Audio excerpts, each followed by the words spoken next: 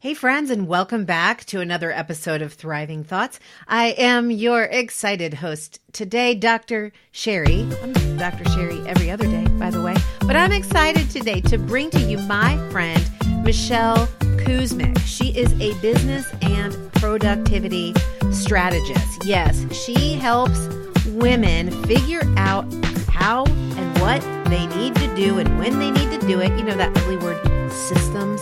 She loves it. So if you're looking for a system for your business, for your life, so that you can attend to the stuff that matters, she's your woman. But guess what? I don't just promote anybody on the show. I promote people who I know have been there, done that, and not only that, are doing it. So today, because the theme of season 4 is thriving alone, my dear friend Michelle has agreed to come on the show and talk about thriving alone through and after divorce. So I know a lot of you, unfortunately, the statistics don't lie. Over half of all marriages will end in divorce. And a lot of us, let's face it, we can find ourselves feeling alone both inside of a relationship and in the aftermath of the dissolution of a relationship. So I'm going to get out of the way and invite my friend Michelle Kuzmic to let us know what she learned about thriving in those alone spaces after divorce. Please enjoy my conversation with Michelle Kuzmic. Michelle Kuzmic, thank you so much for joining me for the show. It's good to have you here today. It's good to be here, and it's good to see your beautiful face, too. We had only talked on the phone before, so I kind of like this part. I know. It's so true. Because I think originally when you and I met, we did connect via phone, and typically these days I'm trying to do as many Zoom calls as possible, but I don't think you and I even tried to do that. We just talked on the phone. We didn't. I don't know why, but anyway, yeah. It's good because the only vision I have of you in my head has been the flowy red dress on your podcast. And which is really funny because so now I have like a more serious picture for season 4 of the podcast.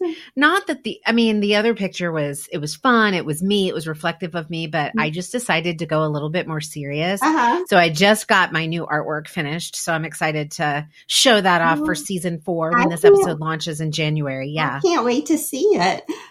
Yeah, it's really cool. And I love your pictures behind you. Is that all of your family? No. I've been a photographer for 20 years, and those are my senior spokesmodels from the class of 2020. Do the office that I'm in is where I show all my proofs and things. So that is my 2020 girls. Now, the one in the middle in the pink, that is my daughter because she's a 2020 graduate. Okay. Yeah. Wow. So I've got a question for you there because 2020 graduations look quite different across the nation, across the world, really. Yeah. So were the photo shoots any different? Because I'm assuming that you've done this, these senior photo shoots for years. So what was different about this year? The difference honestly was, and everybody laughs when I say this, is that people spent a whole lot more money. What I seen happening, and this wasn't for the class of 2020 because they were graduated and done, but the incoming 2021 class, which I shoot from mainly June through November. They do it before the senior year gets started. They're casuals. The parents were spending a lot more money because I think that they just wanted to do something extra special because we don't know what the world is going to look like. So what did that extra special look like? So I have 4 different packages, and one of them is an album. And that basically tells the whole story of them. It shows off their the things that they really like, sports, whatever it be. And then it has a quote in the beginning and then it closes out with their formal senior picture. And typically, if you know anything about sales, you want people to buy what's in the middle. That's what you gear toward, is people buying the middle package. And that's what normally people buy. And the album has always been my highest. And this year I had 52 seniors, which was my highest year ever in 20 years. And I sold, oh my goodness, I sold 22 albums. And normally, so basically half of and your normally clientele. in an average year, I might sell 5. Wow. So that's what I really found. I mean, it was a blessing for me, don't get me wrong, but that parents were really trying to go over and above to do something special for their senior. I did the same thing with my daughter's graduation party. I mean, when people walked in, they were kind of like we had truffles that had a diploma on it that had her name on it. I told the event planning company, like, I want her to be like, wow, when she walks in. And I normally would have never, we were going to do Chick-fil-A trays at the clubhouse and stuff, but I really, here's your Polynesian sauce. Yeah. So, and she was fine with that. So that's what I've seen. Of course she would have been. Parents are really trying to go over and above to do something special for their seniors. So so now that you say that, that might be our segue into our topic today. Or it might not. You might correct me. Okay. But it's interesting because in my work, in my past work as a, practicing clinical psychologist, and even now talking with friends and people that I know and people that I coach, there is a tendency toward overcompensation to address, to eliminate the anxiety that I have, but I project that onto being anxiety that somebody else might have. I think it might have been a little bit of both. I know as a parent, the only 2 times, I mean, the pandemic and shutdown has been, a big roller coaster in lots of areas.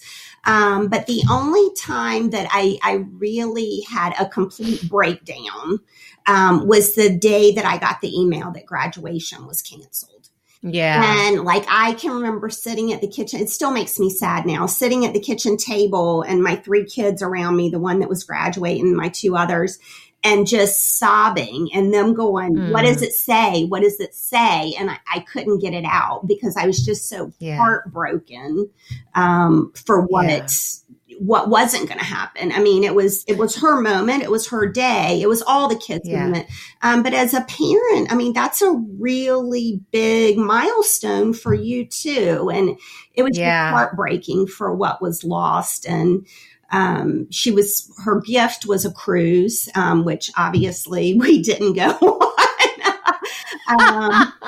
So the year, I'm glad you didn't go. Yeah. So there was just lots of things that, she was so excited about graduation, leaving for college, which she didn't do. And that it was just a real struggle. Actually, I think I've probably cried more than what she has. She's handled it really, really well. Well, right. And that was my point. That was my point that I think that, that things they're devastating to us from our perspective for the people that we love. Right. Right. Like our kids. But if we took a step back, if you can't because you're their mom. Right. Okay, got it. Right. Yeah. But if you're looking at that from the outside, everybody else is seeing these resilient young adults who are rolling with the punches, who are still living life. Yeah. I mean, they're getting creative. They are not, their joy, it hasn't been sapped. They haven't allowed it to be sapped, maybe in more minute moments. But I think we could learn something from this younger generation about resiliency. One of the questions you told me, the only question that you would ask me that would be scripted was, what are you thriving through? And I have an answer for myself, but what I really was just so proud of my daughter and the way that she has just worked through everything, her job, not knowing, going into the pandemic, not knowing the extent of it in March. She had a lot of big plans and she worked retail, which was shut down. And, she used the system unknowingly because she learned that I actually teach women to manage their problems, to troubleshoot, because she still wanted money, assuming that she was going to be going to college and everything. Yeah. And she got a job with DoorDash. And, because she was like, well, I still need money. How can I do it? Mom's going to freak if I have to be around people, because where we were in March, I would have been freaking. Sure. And then she made an arrangement with her brothers to take one with them, because she knew I wouldn't want her doing it by herself. And she told me it would be done by 10 o'clock every night, so she would be safe. So just her thought process, like to not say, oh, I'm just going to be broke, I'm not going to have any money for whatever. Right. To say, oh, well, this is what I'm going to do. And I've just been really, really proud to see her thrive through this mess. Well, and that's the whole point of it, right? Thriving is learning, it's growing, it's being creative, and creativity is birthed in adversity. I mean, we know this. Yes, we do. It's not news. Yeah. And so the reason I thought that might be a good segue, this kind of overcompensation, because it's a phenomenon known to parents who have gone through a divorce. And when you and I talked, and I shared with you a little bit about my vision for season 4 of the show, which is being alone and thriving. And so the goal this season is to really just get to the nitty-gritty about places, circumstances, moments, seasons in people's lives that they feel compelled to share about in order to encourage somebody else who may be going through that season right now, right, in their lives. And so thriving alone is going through a period of aloneness, whether you're physically alone or you feel alone, and how you thrive during that time, what you learn about yourself, how you grow, because we can either choose to, curl up and keel over, essentially wither away, or we choose to thrive. I mean, those are the two options. And so when you and I talked, I think you said, for you, that one of the times that you felt really alone was after your divorce. Yeah, it was. And it's easier to talk about now. And the one of the things that how long's it been? That I've Michelle? learned. Oh gosh, it's probably maybe 6 or 7 years now. Okay. I'm very fortunate because the kid's dad is like, we have a great co-parenting relationship. So, other than like that initial first year where I was kind of figuring out not having a person in the house, we've always managed to do everything extremely smoothly. So I've been very, very blessed. But I think one of the things that I learned going through it, because there were nights, and I can still feel this in my soul, like the black hole, was I didn't really know what to do, and I didn't even know what to pray for. Sometimes. Like, what do you mean? Did you feel like you had to do something? Well, what? I don't know what you mean. So, let us in a little bit. Well, so I did need to do something, going into a divorce or any life change. Lots of things in your life are a train wreck. It's not just that your relationship is, in my business, and I had been in business for about 14 years at that point, was having its worst year ever. And was going, of course, the perfect storm, right? And it was going to be even worse looking into it. And I can remember, I tell this story now and I can laugh, but I can remember going to a photo shoot and going through a toll booth, and the guy telling me that I had to give him 70 cents. And like, just the rage I felt, like, why would you ask me for 70 cents? I don't even have that.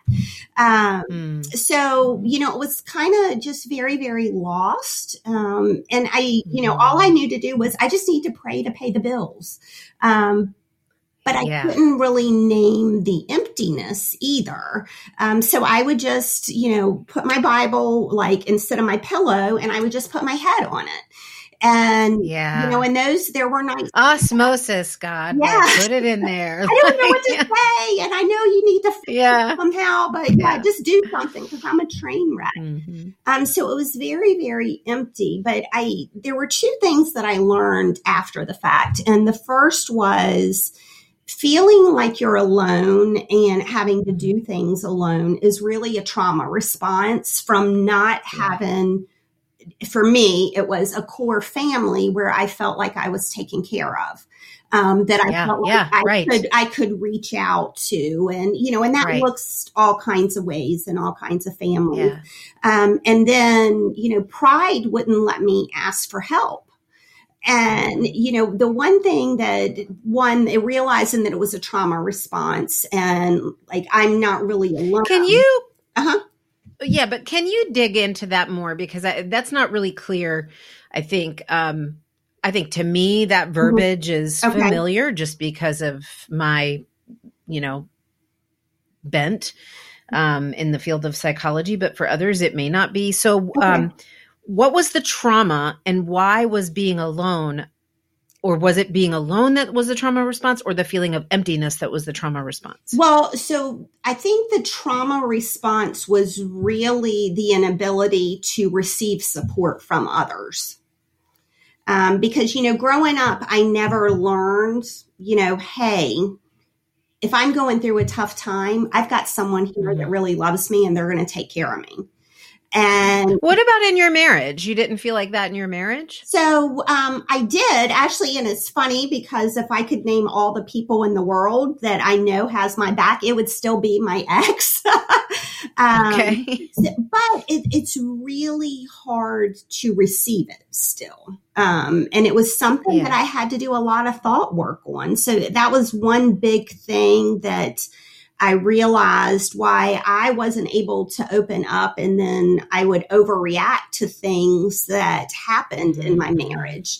Because my general feeling is, I'm just going to shut down. I'm not even going to deal with this. Done.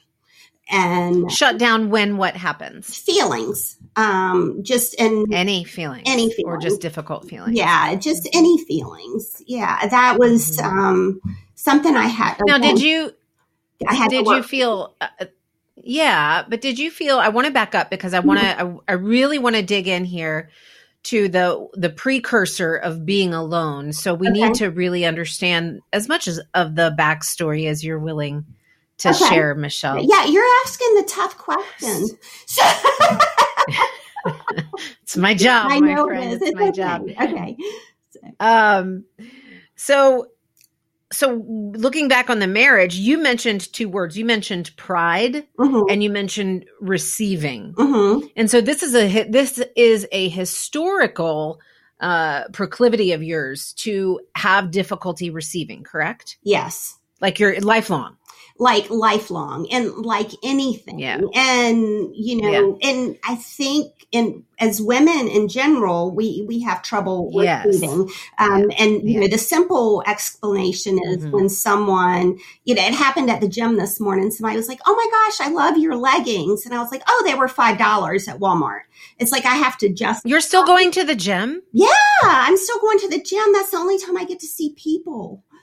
Oh, girl, we are shut down. We are shut down in the state of Pennsylvania. Oh, no. All gyms are closed. Yeah. Yeah. We're shut down. 10 people in classes. You have to make reservations. Okay. We're 6 feet apart. All right. My gym is, 15,000 square feet, though. So we have lots of room. It's only 20% capacity. And So we took a little detour there, friends, but that's okay. It's so talking about receiving. Yeah, we don't. Would you say or, no? Well, for the most part, we don't. But would you say that because when you're in a relationship, when you're in a partnership,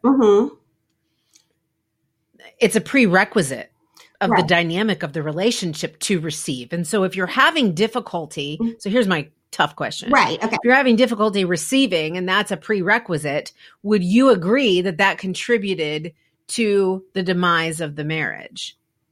I would say most definitely. Yes. Okay. Yeah, Okay. it was definitely, and then it got to a point in my marriage, where I had said what I needed so many times. Okay. And it wasn't happening, that it was like, I'm just done, and so, yeah, it was definitely, but even once I got to that point, again, it was a process. Nobody normally wakes up and goes, "Hey, we've been married 20 years. See you later." Right. No, but wait, you just talked about two different things there, Michelle, because you said you had trouble receiving, but then you said, I repeatedly asked for what I needed. So those two things in juxtaposition, if I'm asking for what I need, were you then prepared to receive had it been offered?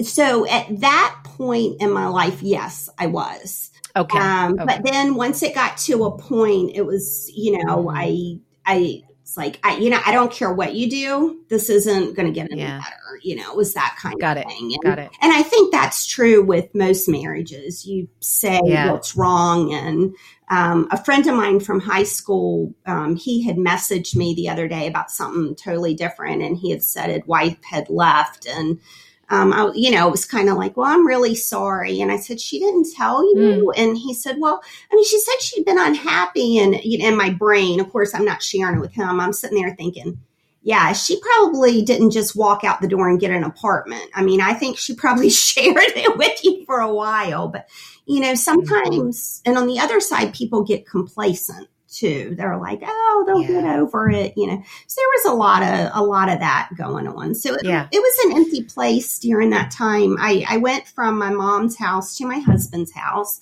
And although I was extremely independent, and, my household ran, 90%, I was taking care of everything, like in most houses. It was just, when CEO. Yeah. When, the first time I had to make the kids lunches, because he had done that every night, 'cause the kids were still in elementary school, and middle school when it happened, I was kind of like, how am I supposed to do all this? So it was just, it was a different, it was a different kind of feeling. It was a loss. It was definitely a death and emptiness. Yes. Yeah. So let me ask you about this. When you're in that emptiness, when you're in those empty spaces, when you are alone, because my presumption, Michelle, is that you had some level of feeling alone while you were still in the marriage. Oh, most definitely. Yeah. Okay. Right. But that is sometimes easy to distract yourself from because there's a physical presence of somebody else there. Yeah. Right. So you don't have to really dig in and do the work and think about all of the stuff that you're going to learn in the alone spaces. Now you compare that then to when you left and then you were physically alone. You had your kids, but in terms of, adult partnership, you were alone. And that's a different type of alone because it's really difficult to distract yourself. I guess you could have done that a little bit with your kids, but you answered that for us. Did you find that true for yourself, that you were able to distract yourself from going into and sitting in those alone spaces while you were married versus when you weren't? Yeah. Just having the physical presence here was a different kind of alone. And for the last few years of my marriage, I would go up to bed about 8:00. And although I would be in bed, alone, it wasn't the same emptiness as like a complete empty house when the kids were gone with their dad. It was a totally different kind of, aloneness. So what kind of things came up for you in that space, in that alone space, when the kids were with their dad and you were alone? What kinds of things would swirl through your head? Because that's what's going to resonate with the people listening right now. Sadness. A lot of anger. There was a lot of disappointment in myself. Like about what? everything. What did I do wrong? What's wrong with me? How come nobody loves me? Things, Yeah. you second guess everything that in your heart, but it also gives you the opportunity to sit back and go, okay, wait a minute, let's take a breath here. And, today I'm going to get out of bed and I'm going to function for 10 minutes. Tomorrow, for 20. Yeah. And so when I finally started to pull myself out of it, and it was anger and rage and just there was a lot of jealousy. One of the pivotal moments in my life actually came when I was on Facebook and I was watching people, and this was right after the episode that I was mad because I didn't have 70 cents for the toll, and a mom had taken her kids to McDonald's or something, and I remember looking on Facebook and I was like, why can't I have that? It's just the jealousy of not being normal. That other people had something, there was something wrong with me. What you perceived to be normal. So that's the other thing. I know for a lot of people, when we're in that alone space, one of the ways that's tempting to distract ourselves from that, which actually worsens that, is to pay attention and look at what other people have and are doing. Yeah. Because it's really, really easy to go, oh my goodness, they look like they have it all. And we don't know, right? They could be totally miserable. They could be alone with somebody, but because of the lies that we tell ourselves in our heads, we convince ourselves that that's something that we aren't deserving of, even to a degree, because we don't have it and they do. So there must be something wrong with us. Well, and social media sets that stage so well. One of a friend of mine just went through a breakup, and what you see, and I'm not saying that you shouldn't share the positive and that you should share all your tearies and just, vomit all your personal life on Facebook. But for the please don't do that. Yeah. The 5 years that she was in the relationship, we seen the trips and the new cars and the beautiful home and the walks by the lake and things like that. He was very narcissistic and abusive, and it ended with her trying to kill herself. And, I kind of, that was a real, not that I didn't know it, but, looking at people's pain, and especially people after my marriage ended, there were so many women that came up to me because for all intents purposes, everyone thought that we were a solid couple. We'd been together 20 years. I mean, to this day, I don't think we've ever had a real screaming fight. So there were never any signs to the outside world that there was a problem. Sure. But I think that a lot of women came up to me that were in unhappy marriages that I was seeing on Facebook when I was in that marriage, thinking, I wish my husband would bring me flowers, or I wish my husband would take me to dinner, or whatever, that came up and shared, how did you get the courage to stop? How did you know it was time to leave? So that was, it gives me a different perception of when I see things on Facebook now. So I don't fall. Well, that's the highlight reels. Yeah, I don't fall down that rabbit hole. So, But that's a really important point, because I think when you're feeling alone, there is again that temptation to distract, and it is so easy, to just pick up your phone and go through scroll and go, oh my gosh, oh, see, I don't have that. Oh, I'll never have that. Oh, their life is so perfect, and I think comparison is. I mean, didn't Franklin Roosevelt say it's the thief of joy? Right. Well, I think it's more than that. I think it's a killer. I think it's a killer of your very spirit, because we just don't know. We just don't know what's going on with other people. And that's why I wanted to bring, a spotlight onto this feeling of being alone, because for you, I think you experienced it both inside the marriage and then outside the marriage when you were physically alone. So tell us 2 things, Michelle, that you have learned about yourself in sitting with those feelings that you talked about of disappointment, of sadness, of frustration. What are 2 things that you learned about yourself in that time? Well, what I did, and this is actually something I teach, is to kind of, everybody says positive affirmations, you're amazing, don't believe, whatever.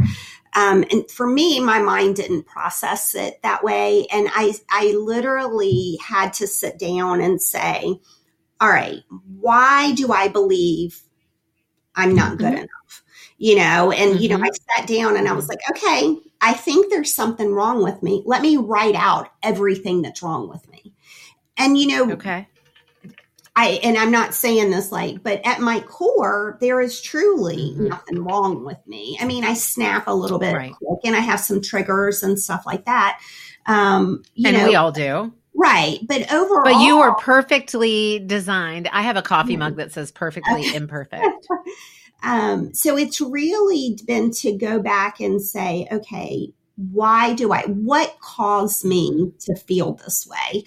And, and I shared this recently at a women's retreat. One of my big things was an incident that happened at Disney World when I was 4 years old. And I walked the ladies through it at the retreat. And I said, now, does this mean that 4-year-old little girl is not good enough because she couldn't go on a ride at Disney World? And, so it was kind of just to step back, and not just that, but just everything in general, to put things in a different perspective and ask myself, why do I feel like this? What is causing me? What is causing, and is that something I want to hold on to? So that was probably the big things that I learned. The other thing that I learned, and it sounds very cliche, is there is always a reason for your mess. If you sit down and really thrive through it, as opposed to let it suck you dry, you'll find out that when you come out the other side, there was an extremely positive thing that could come out of it. So I think those were the 2 big things. And something I learned that I never had a lot of was empathy. And sometimes for people in general. In general, I never really had a lot of empathy. And one of my old friends, he would always laugh and say, well, yeah, we know you don't care about how they're feeling. Suck it up, Buttercup. Yeah. And it wasn't that I didn't care, but it was just, I didn't want to feel that way, because in my mind, if I shut down on even somebody else's emotions. If I opened up to those feelings. So it really gave an empathy to me, where when someone's struggling, I can, or they're lashing out or whatever the reason is, I can step back and say, okay, so this isn't really normal. I mean, it's normal trauma response or whatever, but they're probably not angry at me, or, something like that. So empathy was something I learned a lot of during that time. So. Well, it sounds to me like what you really, the basis, the foundation of what you learned was a tolerance. And not only just a tolerance, but maybe an acceptance of uncomfortable feelings.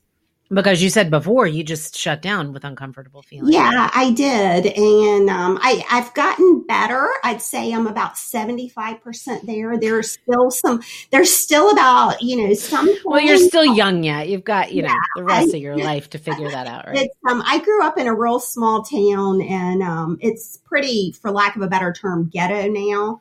And so I'll say, oh, I'm going Hopewell on you quick.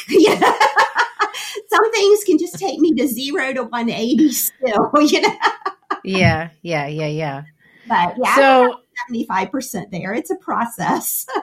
Yeah. I think, can you just, I have one more of a deeper question about uncomfortable feelings, and then we can move on. But you mentioned that the why became important to you, and why you had the tendencies that you had, or why you felt this way, or why you believed this about yourself. Mm-hmm. So did you discover why you had started to push painful feelings away in the first place? Yes, I did, but it was more so incidents that I could say, like the incident at Disney World. I could say, and I did this at the women's retreat. What is your first memory of feeling not good enough? Mm-hmm. And so it was just different incidents that happened in my life that I could go back and look at it outside the box and break it down. And, it starts with taking the emotion out of it. What are the facts? The facts is my mom would not let me go on a ride at Disney World. The end of story. That's what happened. What did I make it mean? And just the way my mind works, it helped me process. Because just saying, my mom had her own mental issues, and just saying, well, I mean, my mom, was bipolar, probably manic depressant, didn't really give me any sort of peace. So once I started breaking down different incidents and figuring it out, it helped me to process it. And then it also helped me to figure out why I made choices that I did. And, it gets into the whole self-sabotage, upper limiting. And, we could talk for 4 hours about that. Well, yeah. And so I think what you're touching on is something that all of us as humans do, which is to interpret the behavior of others as having something to do with us, not just something to do with us, but our value, our worth. Right. Right. And so the thing about being alone is that when you don't have somebody else to gauge what your worth or your value is, you have an opportunity to figure that out for yourself. Yes. Because that's what we do. We go, oh, well, my husband brought me flowers. That must mean I'm good. I'm lovable. That must mean, right, I'm good. Right. Or, oh, my husband hasn't talked to me for 2 days. That must mean I'm not good. Right. It's like it goes both ways. Yeah, it does. It really does. And so when you're in the alone space, though, there's a palpable absence of that. Yeah. Of that barometer. Yeah. And you just kind of, and a therapist that I was seeing at the time, her favorite thing to say to me, and it just used to piss me off, because I'm a doer. She was doing her job, right? Yeah. So, because I'm a doer, I just need you to tell me how to fix it. She would say, and I'm glad we're on video because I can act this out. She would say, let's just sit with this for a while. Right. Sit with it. I'm going to throat punch you, lady. You know what's going on? I don't want to sit with nothing. I'm paying you. If I want to sit with something, I'll do it at my house. Right. Let's just sit with this for a while and see what comes up. But so have you learned to sit with some of that stuff then, Michelle? I have. I'm still not good. My mind goes at 210.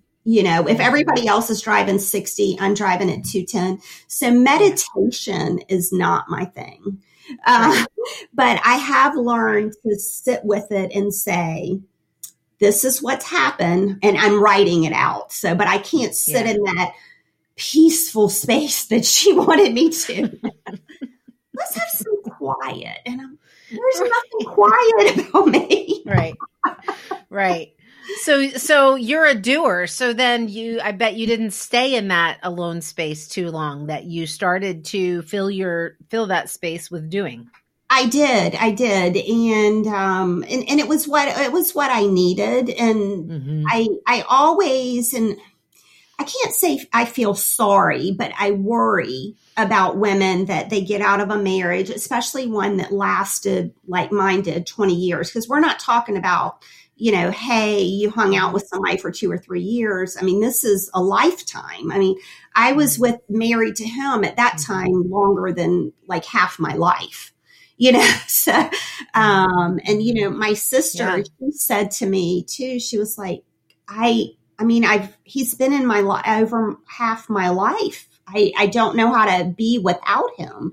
But it was, it's a process. But when I see women that, 3 months later, or 6 months later, they're, all in a new relationship and life is good and they're doing whatever, I always wonder, did you really process what you needed to process? I worry about that.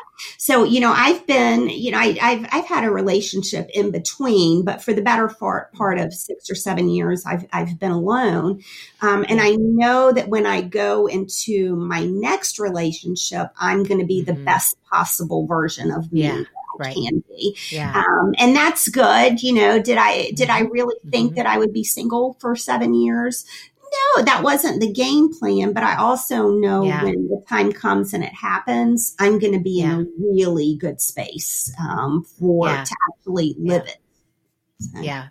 That's where I'm at. I'm loving being alone, man. I mean, I wrote a book about it, but after my breakup. So I love sitting with it. Conversely, I love to sit in it and be with it and process it. That's the way that I deal with that.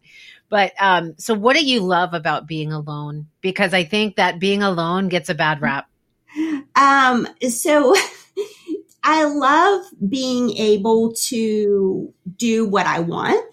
One of the things I think I am a control freak. It does, come from my upbringing. But when I was married, although I made a really good income and he made a really good income, I felt bad about doing things for myself. Because I felt like I was, and it was, again, that's a whole money issue, felt like I was taking things from the family.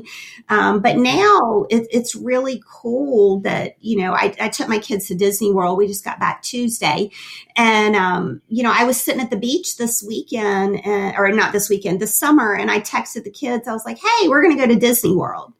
And I didn't have to talk to anybody about it. I didn't have to do anything. So I really love the freedom.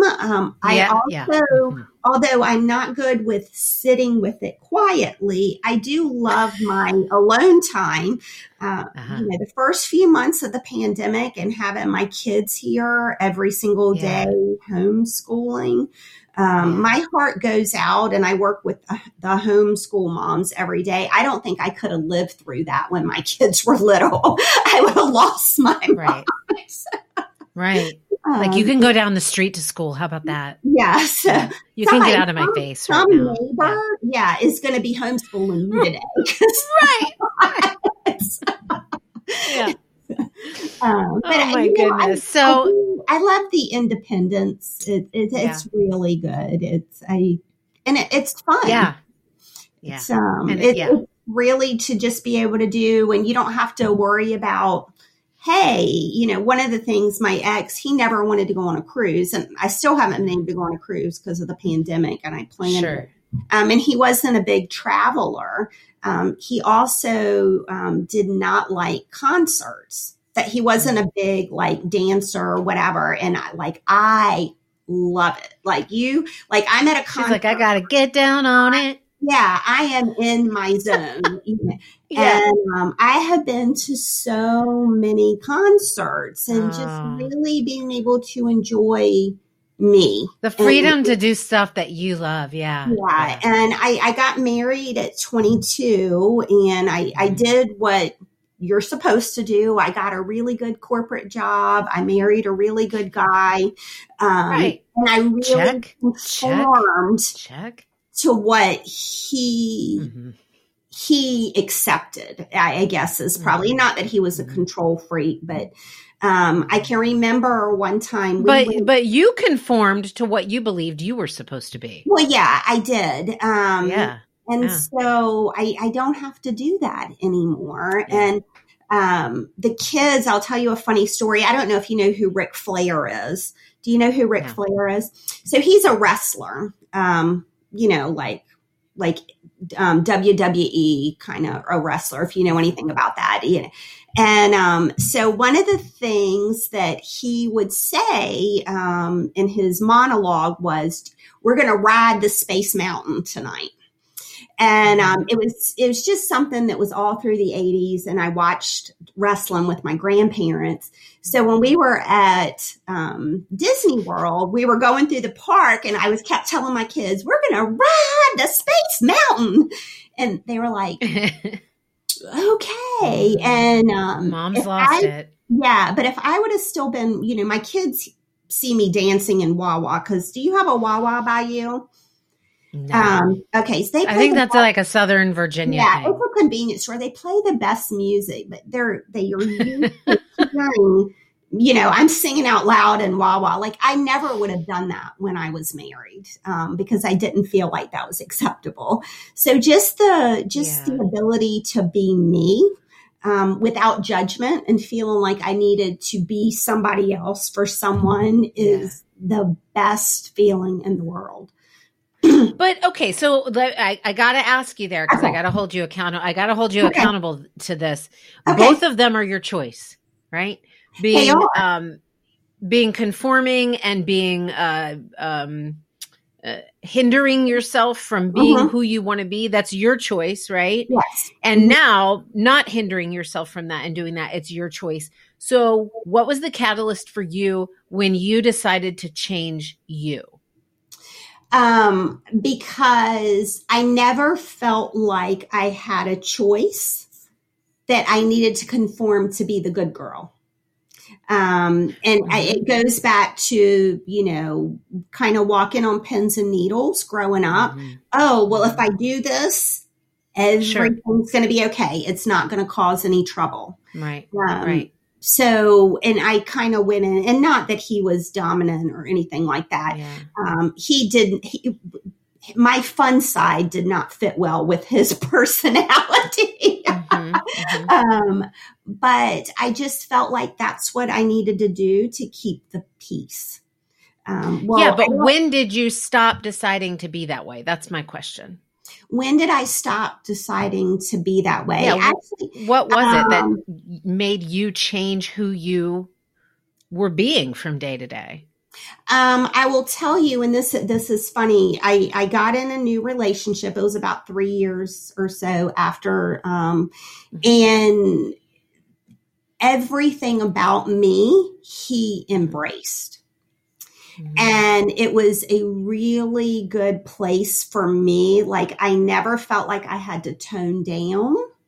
I never felt like I needed to be something I wasn't. Like, I hated to cook. I still hate to cook. I never felt like I needed to make him dinner. It was just a really, really good place for me to finally be me. And then when that relationship ended, I'm like, oh, not going back. Yes. Not going back. Right. Right. Yeah, so there was an opportunity there for you to experience it firsthand. Yeah. And then you said, okay, wow, I got a taste of that. I'm not going back. Okay. Thank you. That answers awesome. my question. I like who I am, and it's good to be who I am. So that was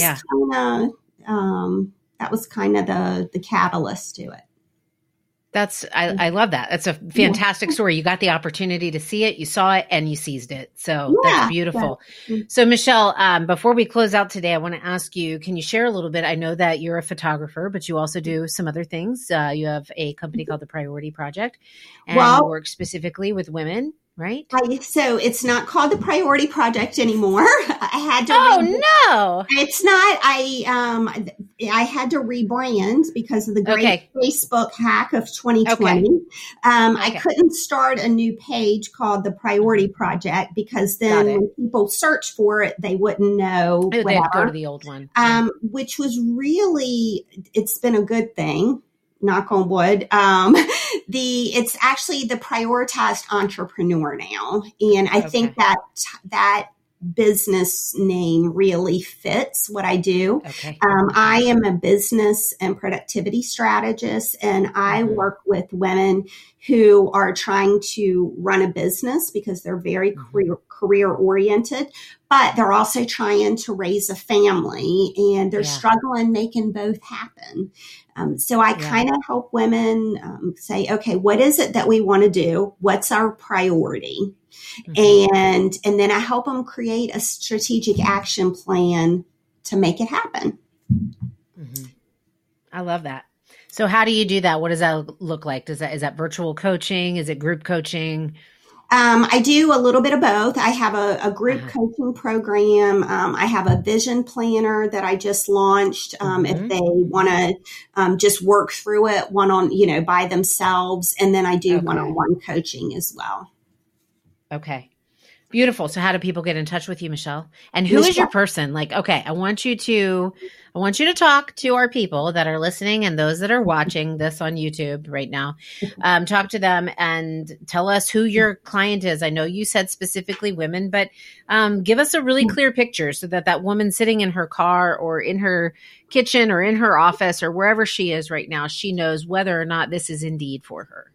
Okay, so my person is an entrepreneur that has a dream in her heart to do something big with her business, but is really struggling with probably mom guilt and feeling scattered and overwhelmed by all the things she feels like she needs to do, and is constantly just putting out fires.